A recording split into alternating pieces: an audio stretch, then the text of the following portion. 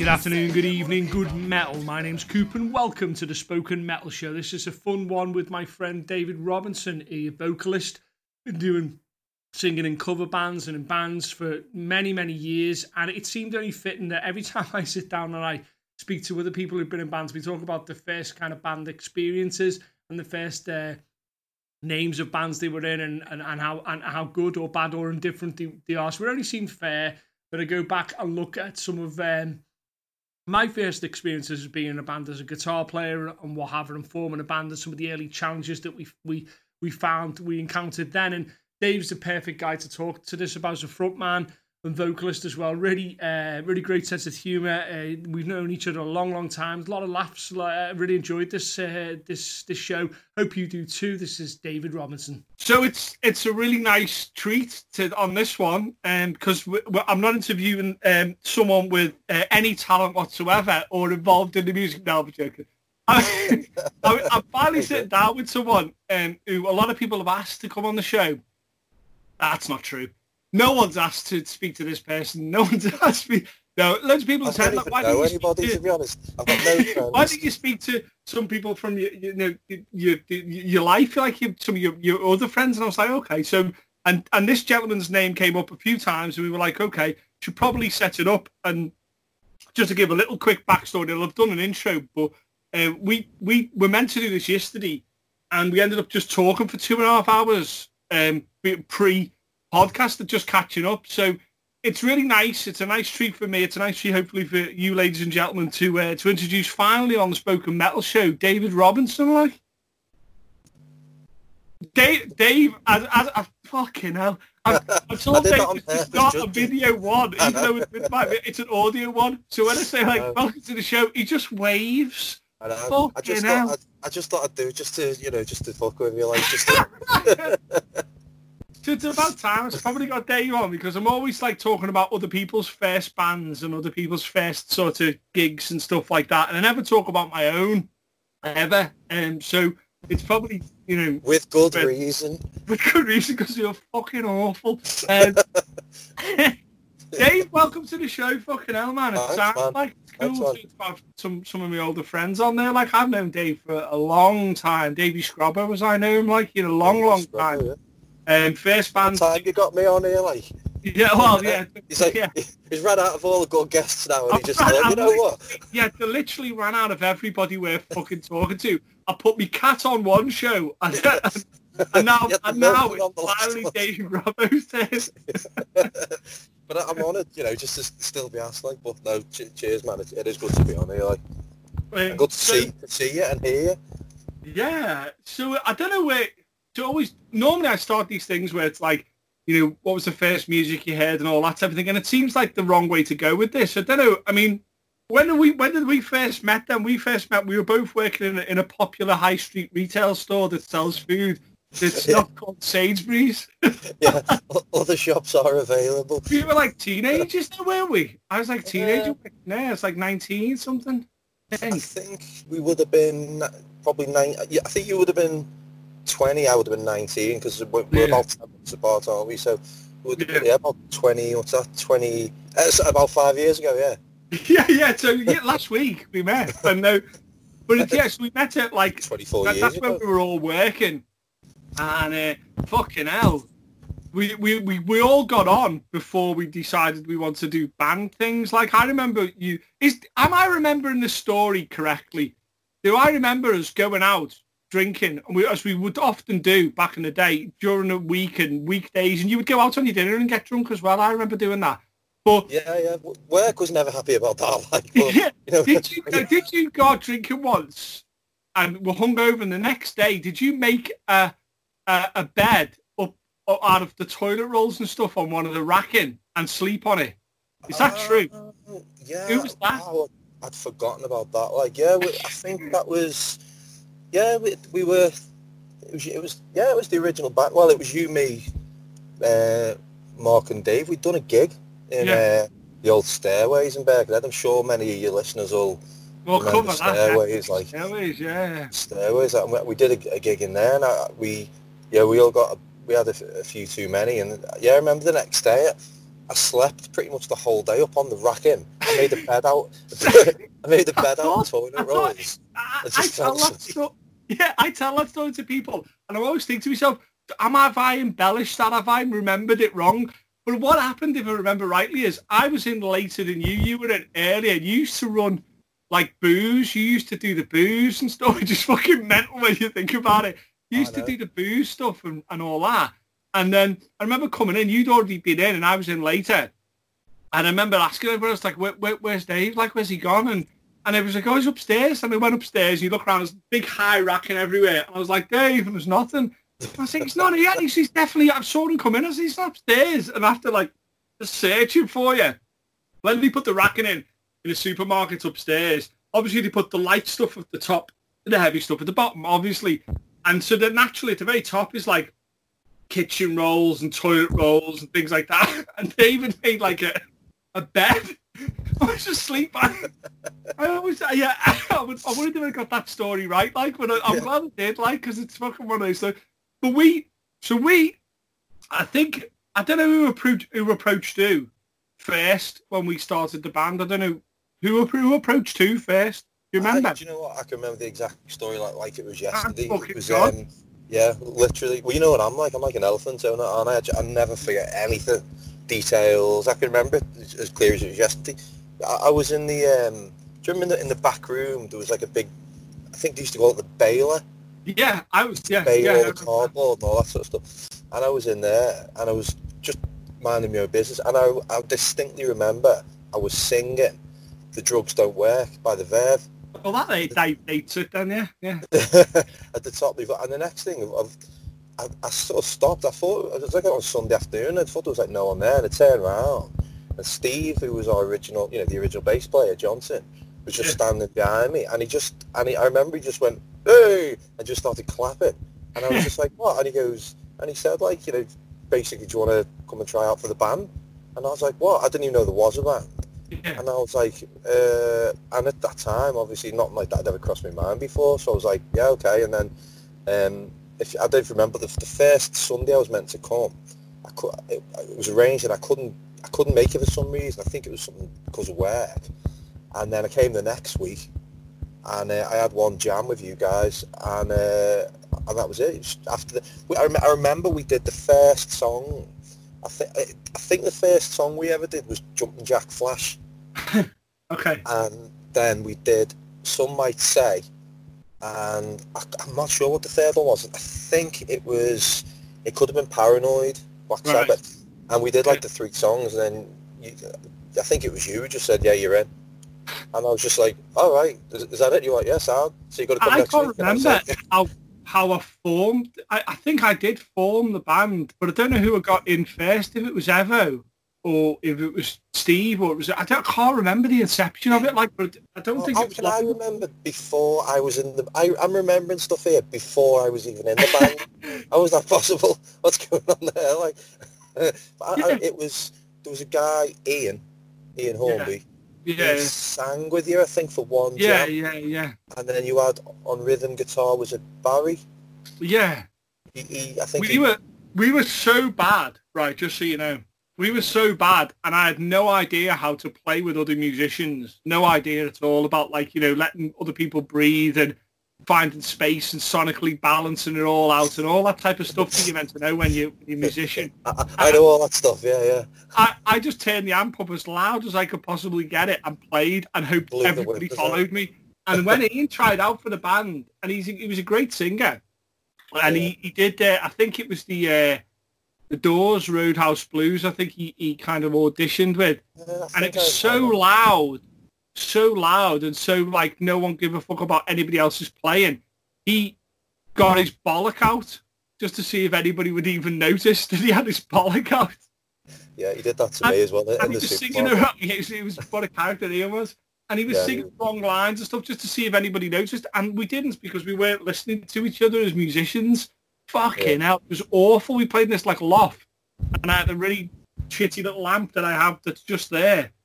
Still have that amp and a shitty guitar. And we just made a racket. It was awful. Like, it was awful. And we went through, like, a number of people to kind of, like... And it was basically whoever put up with us. I think you could have auditioned and been shite. You weren't shite, as I remember. You could carry a tune. But I remember thinking, even if he isn't shite, I just needed to get like 4 people in a room. What I constituted making up a band. I just needed to get 4 people in a room. But fortunately, you were actually like, you know, you could sing. You know, you could actually sing. And I remember like, most bands now practice together a long time before they do their first show, and we didn't do any of that. We practiced like once every Sunday, which is criminal when you think about it, the amount of practice we should have been doing. And we'd practice once like every Sunday, I think, or whatever it was. Every Sunday at 4 o'clock. Get told to turn down regularly because we had no idea of sound, no idea of like you balance the sound with the drums and the bass and stuff, and everything's meant to be laid. We were like, fuck that. Everybody just needs to play as loud as they can. It was awful, wasn't it? Like, yeah. That was a crazy time. What was the guy, wasn't it Barry? What was his second name? He was the... Colin. It was Keown, I think it was. It might be. But he tried out, and he was like quite a developed musician. So instantly we were like, well, we can't have this. And he was suggesting good things and clever ideas. So we were like, you're out. yeah, that was it. Like, if you were shit, you know, welcome aboard. But no, I mean, I can only speak for myself, but I was a terrible musician, like terrible guitar player. But I think the other guys were pretty good, like, you know, coming from different ones. I was very much the metal guy. So I was kind of like, because I'm mouthy and loud, I was always kind of pushing the metal agenda. When, you know, Steve was more of a dance and alternative stuff, and Mark was more of the kind of almost pop type of stuff, and you were kind of like somewhere in the middle of that, like, you know. But I was always pushing, what the hell it was, to be honest. I was pushing like the kind of the metal things and stuff, so I would come along with these half-baked arrangements of riffs, like, this is the riff, that's it, that's the song, and we just play that riff a few times and maybe play it slower, and that was it. All these complicated bits that bands have now, we didn't do any of that. We were totally simple and all that. And, you know, in many ways, it was probably quite lovely that it was like that. It was very pure. You know, we didn't think about what we were doing too much. We just kind of played and enjoyed it. You know, there wasn't really much of a plan. I think the thing was with the band as well was that, like, you know, Mark had somewhere to for us to practice. Steve had an amp, you had the guitar, and I had a car. Yeah. that was it. That was it, and he was just like, right, well, that's how bands are formed. Now off we go, you know. It was crazy. And then we went like, I don't know, I mean, how long were we up in that little loft for before we moved to the church? As most bands play in the church now, like. It seems like forever, but I think it was only actually about 2 years. Yeah. It was quite a while. I always think of it being like 5 or 6 years, but I think it was about 2 years altogether. Yeah. Up there, and then we eventually moved on to the church and stuff, but... I must admit, I've got great memories of being in that jam room with you guys on the top floor and just belting out, like you said, as loud as we could and stuff. And it was just, and we were so high up, we couldn't, you know, no one could hear us, so we could just be as loud as we wanted. Yeah, it was just great days, wasn't it? Like, sounds a cliche, but it was like, it was just, it was amazing. Like, do you remember like the first show we played? Do you remember that? Yeah. The very first show was at the. It was the, do you know what, I'm trying to think what the hell it was called. It was the, what? Do you know what, I've still got the set list. Was it it was the Yarrow Park, wasn't it? I think it was the Yarrow Park. Oh, yeah, so basically all the people that were worked with us in that retail store for our American friends, it was like a Walmart situation. Everybody that worked there, we were the only people in a band that they knew. Now you could throw a stone and everybody's in a band. But back then we were the only people in a band. So there was like someone somewhere suggested, well, hold on, they're all in a band. The Works Night Out is happening. Why don't we get them to play the Works Night Out, which is a fucking unbelievable idea. It reminded me of like, this, for our American friends will know this, maybe the UK friends won't. There's a wonderful YouTube video of someone having a party at Denny's. And they have a hardcore show at Denny's, like, which is like a kind of a break. And it spirited the song "What's Up, Denny's?" because it's like guys like, "What the fuck's up, Denny's?" and they fucking throw it. And it was like that. We were trying to play like riffs and metal and stuff, and the people were there like just on a night out. They were like, "What the fuck is this?" We butchered like "With or Without You," didn't we, or something? Why did we play "With or Without You"? or something like that, or Creep. It might have been. I don't know. I think we played both of them, but I think we were just kind of. I remember we didn't have much time to prepare, so we were learning songs like dead fast because the time between us getting asked and actually doing it was like I think a couple of months, and we were like so we were just learning anything as fast as we could. And I remember before we went on, like, you know, even then we were kind of just like, you know, we were totally unprepared for it. And you know what, I'm gonna totally backtrack, and I actually gave you some misinformation there. Okay. So I'm said I'm like an elephant and I never forget, and I don't. But that wasn't the first gig. That was the second gig. Okay. I apologise. The first gig was the Swan. Oh yeah. The Swan, and that was that was probably the busiest night the Swan ever saw, because there was about 200 people in there. If you remember, we all wanted to see, didn't it? And I don't remember being very good. But I remember breaking a string and the string hanging down. And whilst I was playing, someone coming up and going, "You've broke your string." it's like tar for that. Tar. It's like crashing your car. And someone coming up and going, "Do you know you've crashed your car?" It's like, fucking hell.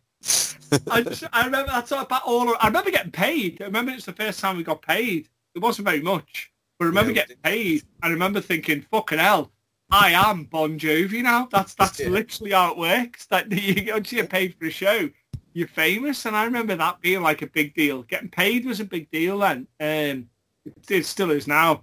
So like we sitting outside and nearly throwing up with like nerves of being about to go on. That was one thing I didn't have. And probably it's a bad thing in reflection, because it would have made me play better or learn stuff more. But I had so much bravado and so much like, just fuck you, I'm playing, and that's it. I just threw everything at it. Wasn't no fear at all. Absolutely no fear going into the shows. But I remember, like, I wish I'd had a little bit of fear and played and practiced more, you know, and become a better musician, because we just were literally cobbling together amps and PAs and whatever work just to fucking get over the line. Nowadays, there's like a minimum requirement for shows, like that you must have a backline.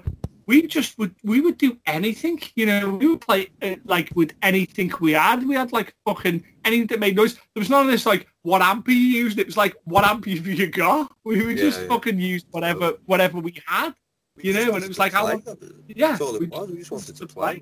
Which was a beautiful thing in hindsight. There was a lot of arrogance of youth in that, like, you know. But it's like, it's weird because we kind of went, when we went, I don't know, which point did Steve leave then? When did that happen? Yes, Steve was in the band for just a little over a year. And then we had a guy come in called Chris Hughes. He was with us for only about three or 4 months. Well, to get another actual musician who could play and had talents. So there was nothing down for him. He was well going to be out the band as soon as he was coming in. Like. Well, he left the band because he went on to join another band. Yeah. Who then I think split up only not long later. Yeah. And then we did our. But if you remember the guy that originally joined us, which is our still friend now, you know, Dave Kinder. Yeah. He saw us playing at the third gig we ever did with the Black Horse in Tranmere, which is now Flats. And he saw us there, but he joined about a year and a half. Maybe 2 years later, after he originally saw us. It was quite a while after. So we were either really shit or really good, because why would you join that band after seeing him? You know what I mean? There must have been a part of us like, I can make this band better, or these are really good. I probably lean to think on the former rather than the latter on that. Like, yeah. You know, I don't know. I think sometimes we're probably. I think when you look back, I think you know. Even though we were all kind of still getting to grips with what we were doing playing wise, we were still all just learning our trade, if you like.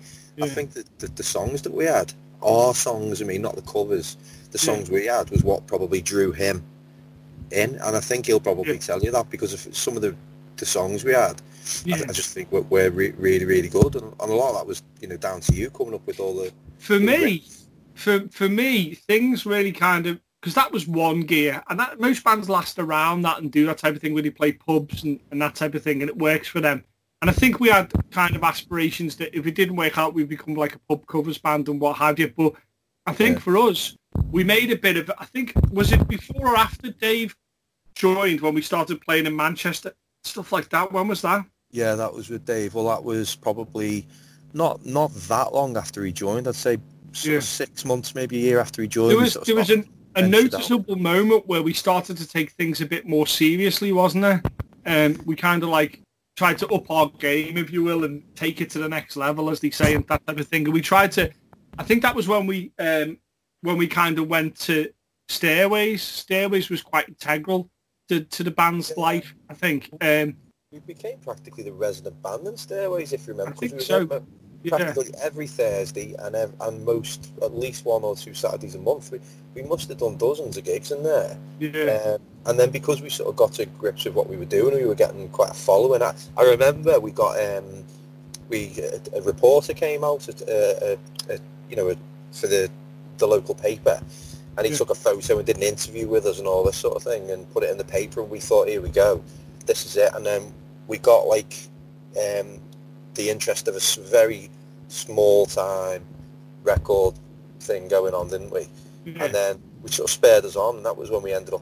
We were venturing out to like what it's like to people kind of maybe that aren't aware of this. This is pre-internet, pretty much, isn't it? Yeah, well, so that's one of the things I was going to come to. Like, I mean, everything we did was we didn't have any. There was for people now, or people just starting out in a band, metal bands or whatever. Like there was nothing. Like I remember, if it's just to tell the story really, but about the fly posting. Yeah, you can tell a story. I was nearly arrested. I wasn't arrested. So I suppose it was by the book. It doesn't matter. But in fact, the story probably is worth telling actually, because if you now people just stick on Facebook or like whatever they do, Instagram. We're doing this gig, blah blah blah. But we went round. Me and Mark. This is for you, right? The benefit of your listeners. Me and Mark went round in my car, me driving with a bucket of wallpaper paste, a shitload of flyers, and we had a rule: we didn't fly post like on any like buildings, or it was only things like wood, wasn't it? Yeah. Like, if there was like scrap wood or something where it was going to get taken down anyway. Yeah. And to like fly post on posters, which all the bands did. You tell that to someone now, and they're like, "What?" It exists a little bit, but nowhere near. It was the only way you could tell someone else about your band. You had to kind of go fly posting. You put it in your local paper, but that'd cost you like 30, 40 quid, which is a young band that no one had. So it was just like that. That was completely out the window. And we were lucky. We had a local magazine, didn't we? The Buzz magazine. Yeah. We had a few things in there, but it's like you say, this is all pre-internet. A lot of this stuff was kind of like very DIY. The poster that we made was we made it, and you'd have to go out and you had to physically. I don't know how many bands would look at you just like crazy now. It's like no, don't post on Facebook. Post on a wall. What, on a wall on Reddit? No, on a physical wall. What? Yeah. Outside? Yeah. You had to do all this stuff, and it was then. I think we kind of started getting a little bit more serious. I think that's when I started writing a lot more and trying to write good songs and write good riffs and stuff. I tried like to kind of put that in play. But like Stairways was such a formative part of my life and the band's life as well. So at this point as well, we should probably say, which we haven't said yet, often when I talk to people who are in bands, we talk about the names of their first bands, and we have a little bit of a laugh about people's first names bands because a lot of them are awful. And we were originally called Cottonmouth. I don't know quite where they got it from. I think it was a Spider-Man baddie. Spider-Man villain, wasn't it? Yeah, called Cottonmouth. And we played with that name for ages. And then I changed it again to Engine, I think we called. Yeah, and then we found there was another band, far more talented. They were great, the other band, called Engine, so we couldn't have that name. No, we kept the name for about 6 months, but we put a hyphen in the middle. Yeah, because we were geniuses. And then we changed it to Inertia as well at one point. And very briefly, what's funny is one of my friends who's been on the show, Don Jackson, he's a photographer. Way back when, he used to look in the listings in a fucking newspaper to see bands when they were playing at various places, and we saw that there was another band called Inertia, and we were like, oh fucking hell, we can't call ourselves Inertia, because you had no way of checking if your band name was used. And that was his band.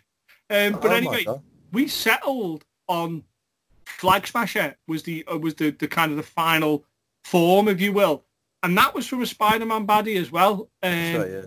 And I often thought to myself, like, I often joke that the reason we weren't famous was because we had the name of a Spider-Man villain on it, because like Marvel would sue us now. Like that's the reason we weren't famous, because the name was shit. You know what I mean? Yeah. That's the reason.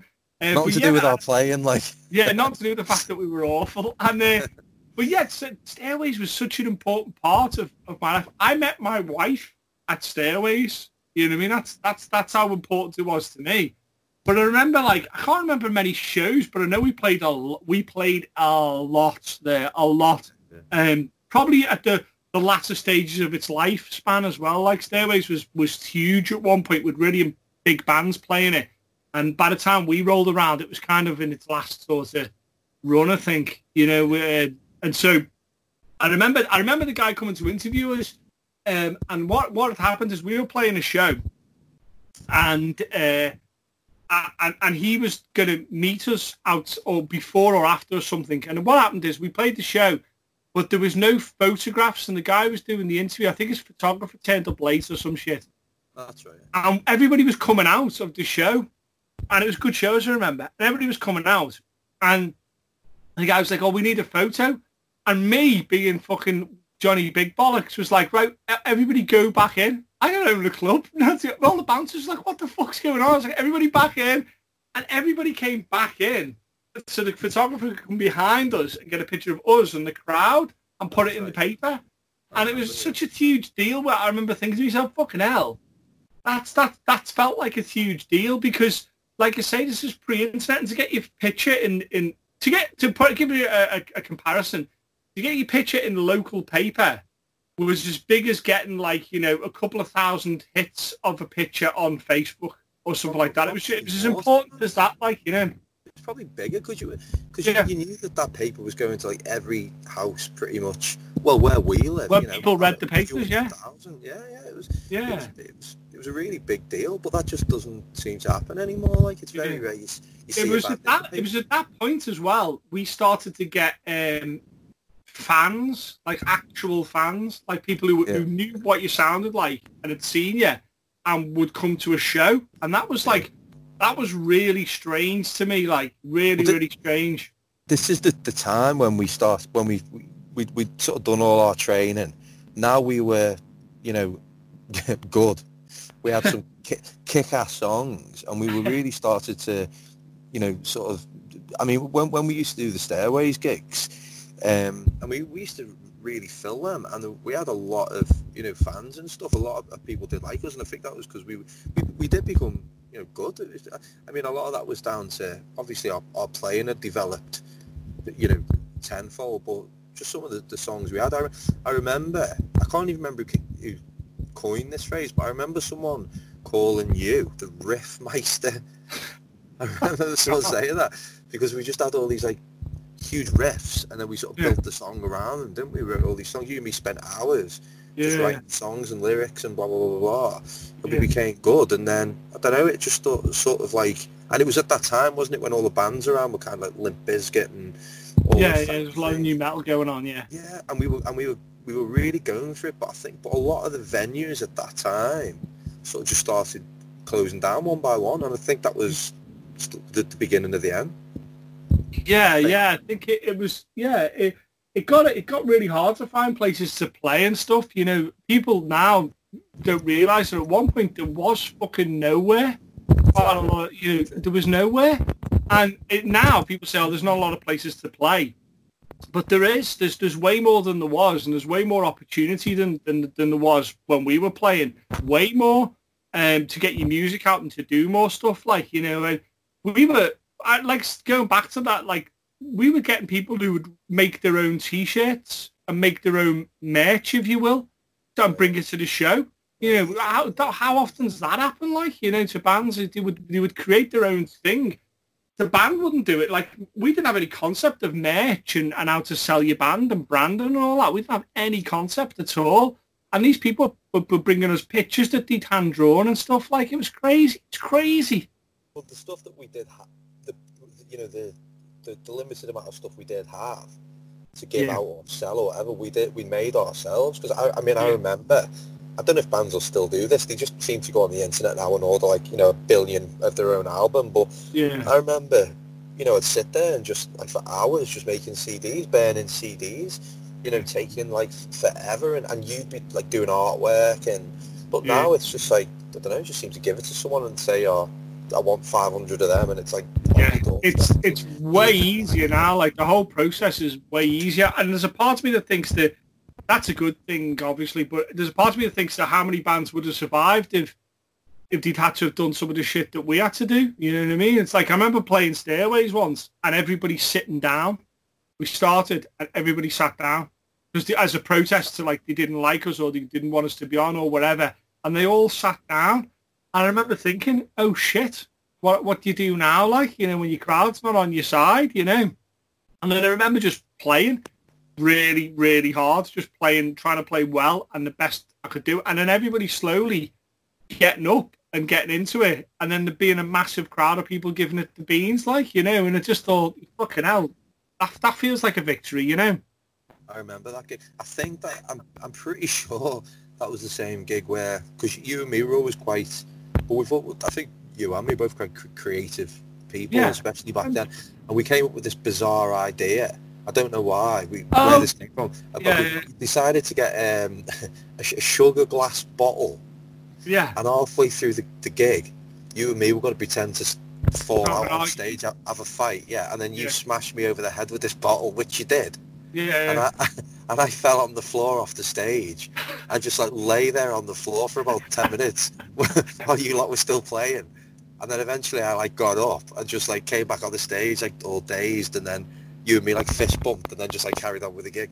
We just had all these, that was like the tip of the iceberg, wasn't it? We just had all these like mad ideas, which were great to look back on. I've got that on video somewhere. Who knows if it'll find its way onto YouTube. You got the bottle. I don't know whose idea it was. I guess it doesn't matter. But we got the bottle from an actor's stagecraft shop that sells like glass and sugar glass and shit. And when you got it, you pulled it out. I remember it looking like massive and not like any bottle I'd ever seen. And I was like, that's not going to work. So we had to like we put it on one of the amps with loads of other bottles of bud and stuff and around it, so people wouldn't notice the subterfuge. And I remember thinking, in the heat of when I'm playing and the expectation is to get this bottle and hit you in the head, I'll pick up the wrong fucking bottle. That's it. I remember going through it with you, saying pick the right bottle. And then I hit you with the bottle and you go off the stage and you proper sold it, like, proper took the bump, and you're like lying complete. And I genuinely think people thought you were fucking clobbered. And it was weird because the only thing we didn't, when we were planning it, we planned it really detailed up until the point I hit you with the bottle. And then we didn't have a plan after that.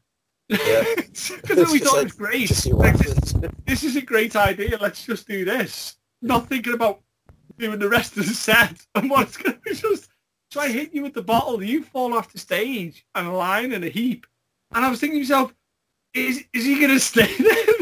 Who's introducing the next song? How many songs have we got left to play? Yeah. 10 minutes, just like proper milking it, and you were just carrying on. And it was just like, there was people just like not knowing what the hell was going on.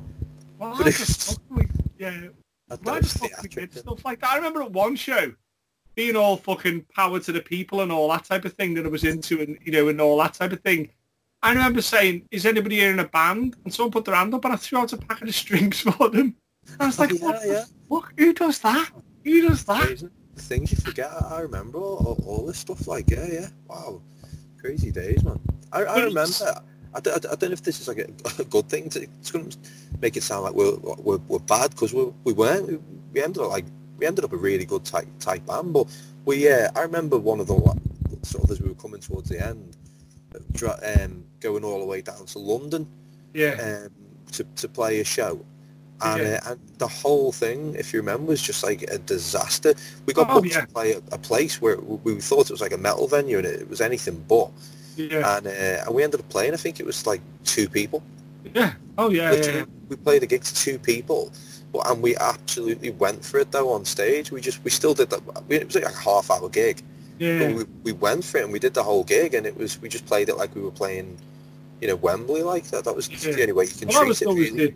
Really. People may say we were good, bad, or indifferent, and that's for history to fucking decide whichever way you want to do it. Yeah. But I don't think anybody could ever say that we didn't really, really, really, really enjoy it. Didn't really, really, really throw everything we had into it. Even if we sucked, we were still really, really totally present when we played. I remember one show I had been beaten up the day before. The day before, I'd come away from a show.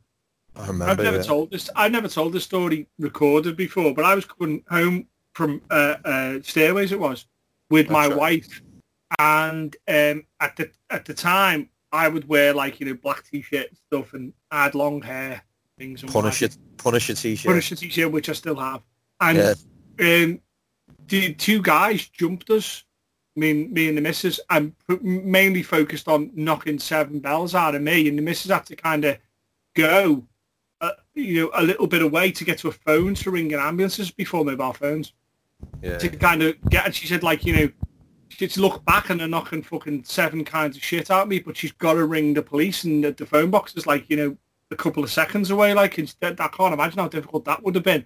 And then apparently they were beating me so hard that I had a metal chain that would have kept my keys on. It was around, so they cut that in half. That was how much they were hitting me with. So I was completely fucked. I remember going to the hospital, waking up in the hospital. They were like, "You okay?" and blah blah blah. And Lynn, your wife, phoning me. Yeah. When you went home, I came round to yours and saw you lying on the floor, and literally seconds later, did an ambulance come? Did it? Yeah, it did. Yeah. Yeah, I remember. I remember the aftermath. It was terrible. And then the next day was the show, and I had the guy in the hospital. The doctor was like, "You should just go home and do fucking nothing now. You should do nothing." And I remember having the band on, the hospital band, and going. I was at the Pickett, I think, and going, "Fucking, I'm playing the show."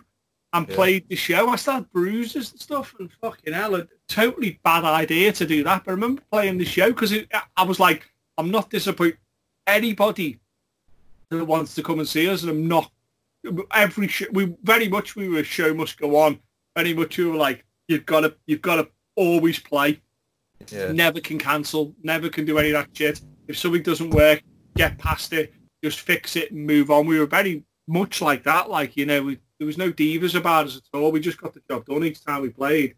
Yeah, we just got on with it. I remember you doing that gig actually with the hospital band on. I remember that. Yeah. Because I was just like, fuck you, I'm still doing it. Yeah. This was metal then. There was very much a divide. If you wore a Slipknot t-shirt, you were going to get hurt. You know what I mean? This was pre Sophie Lancaster and people being singled out for listening to metal and stuff and beaten up and stuff and worse. This was prevalent then. Now it's you could wear a Slipknot t-shirt and no one's going to say not look twice at you. But back then you had to answer for it. You had to you might get in a fight. You couldn't walk right down the local high street and not be getting some trouble. You know what I mean? Someone, a scally would have a go. It was tough. It was a tough time. Very tough. Yeah. And this was only about 20 years ago, wasn't it? Things I don't think people realise sometimes. People now who were in bands or who were 18, 20. Yeah. But back then it was just 20 years ago. It was completely different to what it is now. Well, there's not really much of a metal scene sort of in a lot of places now. It's sort of very well. You know more about it than me, obviously, but it seems to be all. I want to see now when I go to the shows is to see a lot of bands now who I think technically are much better than where we are with that stage, because they've got a lot more resources now. It's easier to get better. It's easier for me to find guitar videos and stuff. I had to look. There was no internet. So I think the quality of the musicianship has probably improved now. And I'm seeing a lot of stuff that we had. I'm seeing a lot of bands who share our back then of that DIY atmosphere. There's a lot of that still about. It's still very, very much there. Still very much there. But they see, I think some bands see all the amount of different things you can do and go on Instagram and YouTube and all that. they see that as maybe too much information to kind of get hold of, because we didn't have that. It was being drip fed to us any chance. It was like, okay, you can do this. We jumped on everything because there's so much now. You kind of almost like got an embarrassment of riches. You know, there's almost too much stuff to concentrate on. It can be quite overwhelming for a young band now. Like, but I see a lot of the energy that we had in bands I see now on the metal scene. Yeah, very much so. Very much so. Yeah, but there can't be as many, you know, especially around where we live. There used to be like literally dozens of venues to play, and they just closed down one by one. There's definitely less venues, yeah. Yeah, and it just doesn't seem that bands can particularly, you know, thrive anymore because there's nowhere to play. And does that maybe make people not even want to start a band now? Because if they do, it's like, what are they going to do? Yeah, well, what's interesting is, and we talk about this on the show a lot, is a lot of people now start out their band and decide what genre they are before they even start the band. You're going, okay, we're a punk band, and you're like, okay, and start. We didn't really have that. We kind of let it grow into whatever it was. We ended up being the rock and metal band, like, but we kind of let it grow to what it naturally would be. And there's a lot more kind of pre-thought, I think, when a band starts than we had. We were just like, let's just get 4 guys in a room and see what happens. You know, that was how we worked it. Now there's a lot more selection and there's a lot more thought into it. It's like, shall we do it? Can we do this? Whereas we were like, fuck, you can play the bass, sound, you can join our band. There was no list of stuff, if you know what I mean. There's no like checklist of stuff you had to do. You just went and did it. Now there's a bit more of a kind of like, oh, you've got a band, well, you have to have a website. You've got a band, you have to have Facebook and social media, you know, kind of profiles and stuff like that. And you have to have this like almost checklist of stuff now before you even fucking put out an album. And we didn't have that. We just kind of were like, just get it done. Just keep going and get it done, you know? Yeah. We recorded all our demos on like, you know, tapes, on like 4-track tape machines and stuff. Yeah. And now it's just like pretty much everybody's got like a home studio in the bedroom. You know what I mean? Yeah, we could now write and record a song and put it out there by the end of tonight. Easy. Yeah. Over the internet, like over the internet without never meeting. Like, you know, back then you had to meet people. We had to write songs. Like, you know what I mean, you had to sit down and kind of like work it out and figure out how the song was going. And it's not me being like kind of old man going like, oh, we're back in my day we had to do that. It's just, it's interesting to see the difference between the 20 years is put into the formation of bands and stuff, and how the expectations that go on a band, you know. Yeah. And how it changed. Well, it's weird. I can never decide if a thing's better or the worse, because it's like when I get to the end of my life, I think I'd rather look back and have it how we had it, where it was more sort of physical and hands-on, if you like, and being in the same room and blah blah blah. Well, exactly what we talked about. Whereas a lot of bands now, it's kind of like you say, it's all, if you haven't got like a screen to look at, if it's not, you know, Facebook or I don't know, whatever. And it was just because there was none of that back then. I think I'd rather basically have it how we had it, because it would just seem, I think that the key is, it just seemed back then it was just more fun. And I think if you could compare it to a band now, I think we had a lot more fun. Well, now you can see every facet of a band. You can see how many people listen to that band, how old they are, where they're from, what else they're listening to, how much money that stream generates in a week, how much, you know, the tickets are, how often they play, what's their most listened to song. You can find out all of these detailed information about a band, and realistically, that's all that's there for, is for commerciality reasons and for them to sell stuff. That's what that information is there for. We didn't have that. The way we knew our most popular song is the crowd went mental for that song, and we were like, okay, that's the most popular song. You know, there was very little way back then of getting money for what you did. There's not too many ways now to do it, but there was no way of doing that. You had to get out there and meet the people face to face, and that's something that I always try and work with new bands. And I'm like, you know, get out there, start meeting the fans, you know, there's obviously stuff you've got to be doing online, but you should also be out there generate it, and you should be working on being a great live band. You know, that's what I want to see. You know. Yeah, totally. It's, I mean, God, how old are we sounding here? Like, oh, I know I'm old, yeah. But I mean, it's like most things. It's how you see it. You can see it's like all this new technology and the new things that have come up and new way bands have kind of adopted that. You can see it as, oh, there's so many avenues you can do. It's not worth following anyway. It's too hard. There's too much out there. Or you can see it as a wealth of opportunity. As a lot of the bands that I know now, I've seen it that way, where they're like, well, we've got 5 or 6 different channels. We earn money through doing this. We talk to our fans on this. And it's brilliant. It's brilliant. The good sides of it, the positives from it are very, very positive. They're ace.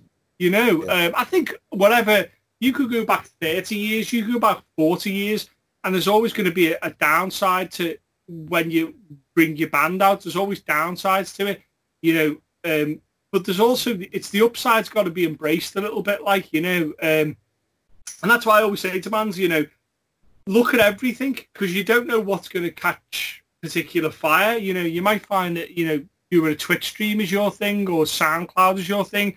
And I think if I was starting out a band now, I would properly jump on all those things. And there's a lot, and it's time consuming, but I would still jump on all of them and with gusto, you know what I mean? Still have a go at it. And I think that's all I would definitely recommend to any bands, is to, you know, don't be afraid of all these new things, because when taking it from someone who didn't have those things, they're a fucking godsend and a blessing and must be embraced, like, you know. Yeah. Well, do you know what, though? It's funny you're saying that, because, like, I mean, I'm actually still in a band at the minute. I mean, I'm in a few duos, and I'm actually in a 5-piece band, but it's more sort of, it's like sort of pop rock sort of thing. Now, we're all over the internet with, you know, YouTube, Instagram, Twitter, Facebook, every conceivable thing you can think of, SoundCloud, you know, Spotify, everything. But it's all fantastic, and we're all over it, and it's got to be done, and you get loads of followers and all this type of thing. But the fact remains, which I can never seem to, you know, get away from, is that there's just nowhere to play. I mean, there is, but there's not an abundance. It's like years ago, we couldn't go practically to, you know, within a mile, and there wasn't a venue somewhere to play. They were just everywhere, and most of the time they were just sort of hidden little gems in some club you wouldn't even know was there, but they ran some like mad club on a Wednesday night or something, and they've either disappeared, been knocked down, whatever. But it's like now, it's like, unless you're, I don't necessarily know what it's like on the metal scene, but in like the sort of, you know, the pop rock sort of mainstream, if you like, sort of band route, it's like, if you're not playing covers in pubs, which is great, don't get me wrong, so obviously so I make my living playing, you know, covers and stuff, and I love it. But for original music bands who just want to do their own music, there's hardly anywhere that I know of, because I do try and follow it, but there's not many places to. Why do you think that is? Why do you think that is? I don't know. I think it's because now a lot of people are just kind of like, well, why do I have to go to a music venue and like actually, you know, see a band when I can just listen to them on YouTube or, you know, download the track on Spotify? But what they're not getting is the fact that they're missing out on the experience of just like, I don't really know many people who go to unsigned gigs anymore. I know people who go to gigs, like who, you know, I've just been to see like, you know, I don't know, Coldplay, Metallica, or Jerry Cinnamon, or anybody they've been to see, so, you know, and that's fantastic. But there doesn't really seem to be anywhere just playing or unsigned, you know, bands playing their own stuff, and a want of people to go and see them. Because if you remember, like when we first started out, and we were the places we were playing, you'd have dozens of people there who didn't know you. They just came because there was they were like, well, there's like a 3-piece band showcase of 3 bands nobody's heard of, playing half-hour set of their own stuff. So we've come along just to like check them all out, and it's like, and that was like so rife. But it's like now, it just doesn't happen. As far as I can tell, it just doesn't happen. I kind of put forward a few times on the show that I think one of the things that maybe has happened is we've trained people to look for new music and kind of search for new music, we've trained them in a different way now. So it used to be like the only way you could kind of go and see a band and see new music, go out and do the work. And we've kind of made it so easy now that people don't want to go out and do the work and go find these bands and sit through a band's set. And they don't want to do that. Like I definitely think we've reduced listening habits, and we've reduced like how long you give a song because of the internet and because of something like YouTube. A song gets maybe 10 seconds, and if it isn't the best thing in the world, it gets skipped. And that's obviously translating to a live thing where it's like, I'm not going to invest my money because it could be shit. You know, it could be really poor. And it's that whole risk thing. And the only way we fight that as musicians and artists is make the quality of it so good that it's undeniable that you have to go and see it, make everything an event that you have to go and see, you know. Well, that is the other thing, is that the money aspect is like, if you stream something on YouTube or Spotify or whatever and it's free, and that's great. That's the only thing, like years ago. I mean, obviously prices are different 20 years ago to what they are now. But obviously that is a factor where you have to go to music venues, you have to pay to get in, But I think that the thing is a lot of the time, like you'd never hear someone like years ago say, I went to I don't know, the Zanzibar in Liverpool, or you know, the Iron Door in Birkenhead, and like you'd never hear them say like, oh, I had a terrible night. It was always like, well, it was like a £5 to get in. You know, I got me drinks, I got drunk, I had a brilliant night, and it was just, I met loads of people, and I got the band give me a load of CDs, and I made loads of new friends, and that's all everybody ever said. It was just a huge network of, you know, of bands, and that's the other thing, bands who knew each other and would help each other, and we'd be like, oh, your band's dead good, would you come and support us in Manchester next week? And then we'll support you, blah, blah, blah. Here's one of our CDs, and here's one of our CDs, and, you know, and your circle of sort of friends was like, your physical friends before Facebook was absolutely huge. And now it's more like you've got a huge circle of friends, but half of them are just, you haven't even met them. This is just, you know, people who are downloading your music or Facebook or whatever. But if you think how many people you knew back then, to like who were musicians and club owners and blah blah blah blah blah, but it just seems to be more, it's all just literally done through the internet now. It's a bit of it's a shame really, like the way it's gone. But like you say, I suppose there's pros and cons to the both really. Like maybe the internet has thrown up a perspex sheet between the audience and the bands, where it looks like you can see more bands because it's highlighting them, but you can't actually get to them physically. You know, there's probably some kind of deep philosophical sort of thing to that. Like, I think, you know, I always try and be positive with the show, and I think the times are changing. They will. 20 years down the line, there'll be another set of kids making bands and stuff like that, and they'll have the different challenges that we had now. Like, but I still look back on the time with the first band, just so you know, the first and only band that I've ever been in, you know, playing live and stuff like that.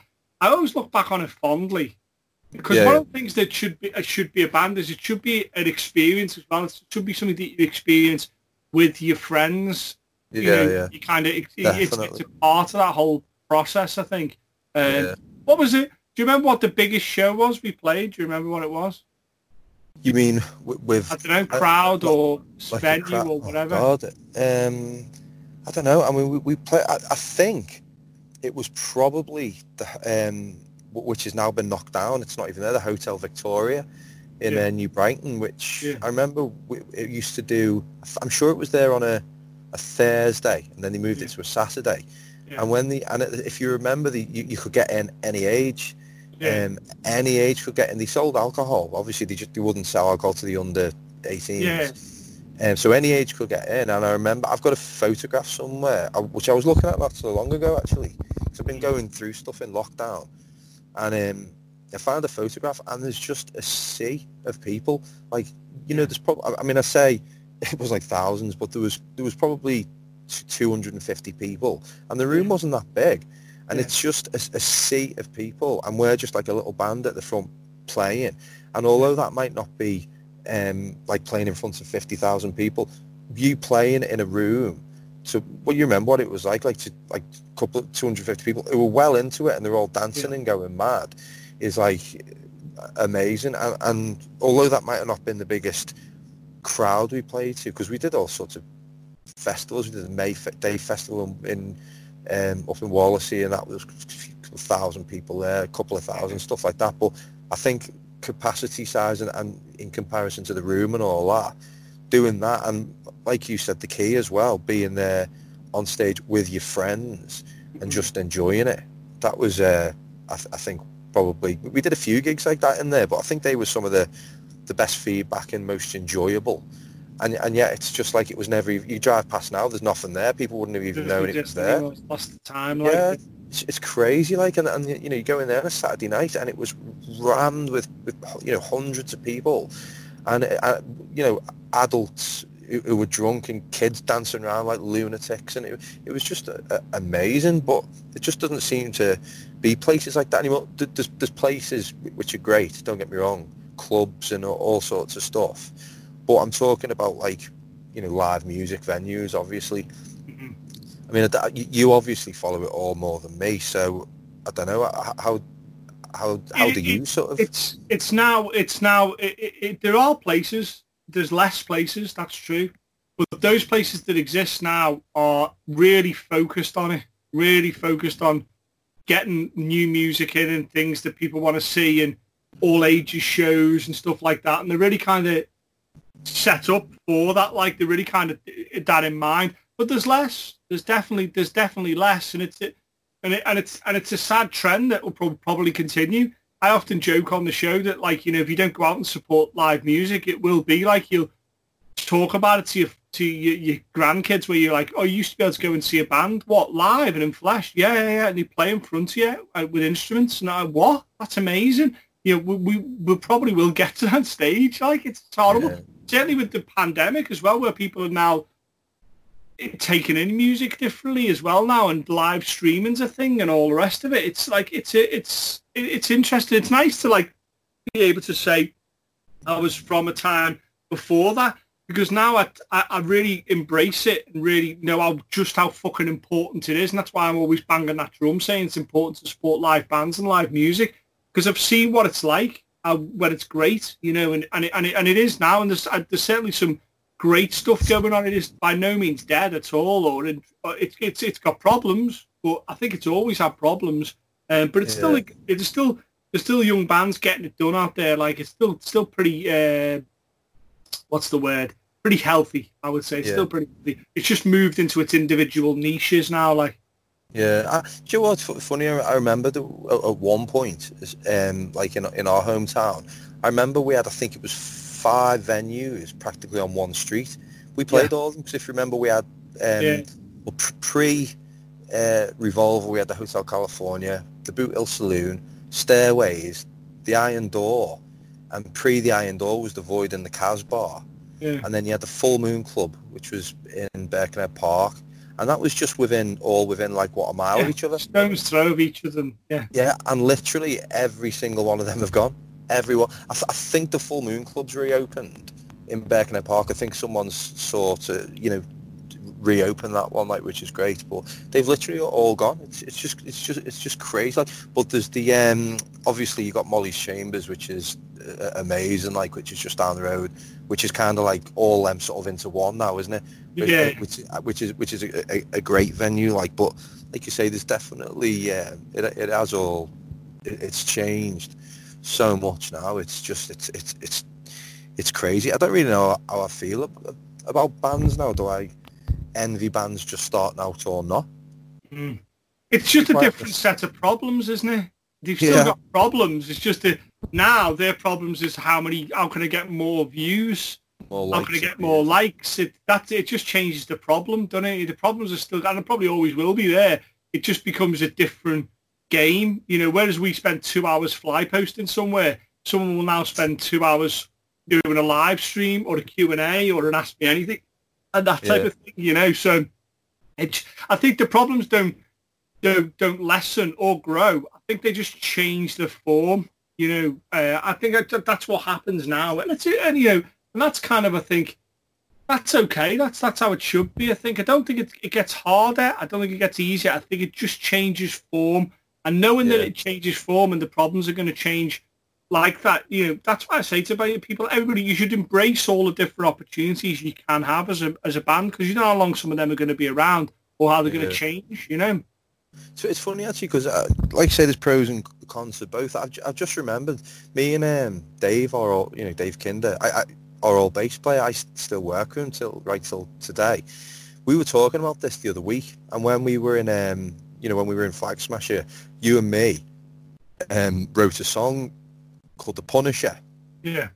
And I mean, it was an amazing tune. Like, I remember the day you came in with this riff and you said, "Yeah, I've got this riff," and you played it, and we were like, "Jesus Christ, what's that?" And you were like, "It's called The Punisher."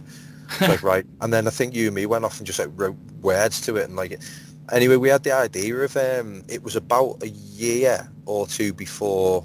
I can't remember the name of the production company who were actually releasing the Thomas J. and John Travolta version of the the movie version of The Punisher, and we were like, we've got to get this to them. We've got to get it to them. If we've got to get it on the soundtrack, you know. And it's like we just could not find. I remember we could not find out like where to send it, because it was like we were just trying everything, like every address. There was just no one. We couldn't find out anything, and like there was internet then, but it was much more sort of in its infancy than it is now. That this was like pre-Facebook and pre-YouTube and all these kind of things. But now probably it would have been a lot easier to maybe contact you probably them. Could. You would have just contacted them via Twitter. Just like the song. Which probably makes it worse, because everybody could do it. You'd have a billion people going, okay, I'll do you. But yeah, you're right. There's more accessibility now, for good or bad. There's more accessibility. You could directly message someone famous or someone important now. You can do that totally, you know. Yeah. Oh yeah. I mean, that is that. Like I said, I suppose there's pros and cons to both eras, if you want to put it like that. Really, like, I suppose you obviously you know more about this than me, because you're dealing with this all the time, like, aren't you? The problems just change. The application should stay the same. You should still, you know, good live bands are always going to be good. You know, if you're a good live band, you're a good band. You should always interact with your fans. You should always listen to your fans. You should use every avenue that you can to get your music out there. Well, listen, we've got nearly an hour. Really? Wow. It's like that was just an hour. Ladies and gentlemen, we should get we've got to get Dave back on the show again, like, because it's been a nice walk down memory lane and sort of remember some of those mad. We've got a billion stories, you know, these crazy stories that we can go through, but. That's been fun, man. I enjoyed this. Yeah, I enjoyed this a lot. Like, thanks for coming on the show, Dave. Ladies and gentlemen, David Robinson. Thanks, man. Cheers. I enjoyed it, like, and I'll come back anytime you want. That was talking to David Robinson, my good friend Dave. Really good conversation. We'll probably get him on the show again, as we will a lot of people. There's just not enough time sometimes to do it. We try and keep it around an hour, 2 hours. Once again, you know, thanks for listening. All the usual stuff applies. Subscribe on the relevant social medias that you use. Try and suggest this to other people who may enjoy it too. Once again, thanks for listening, and I will see you at the show.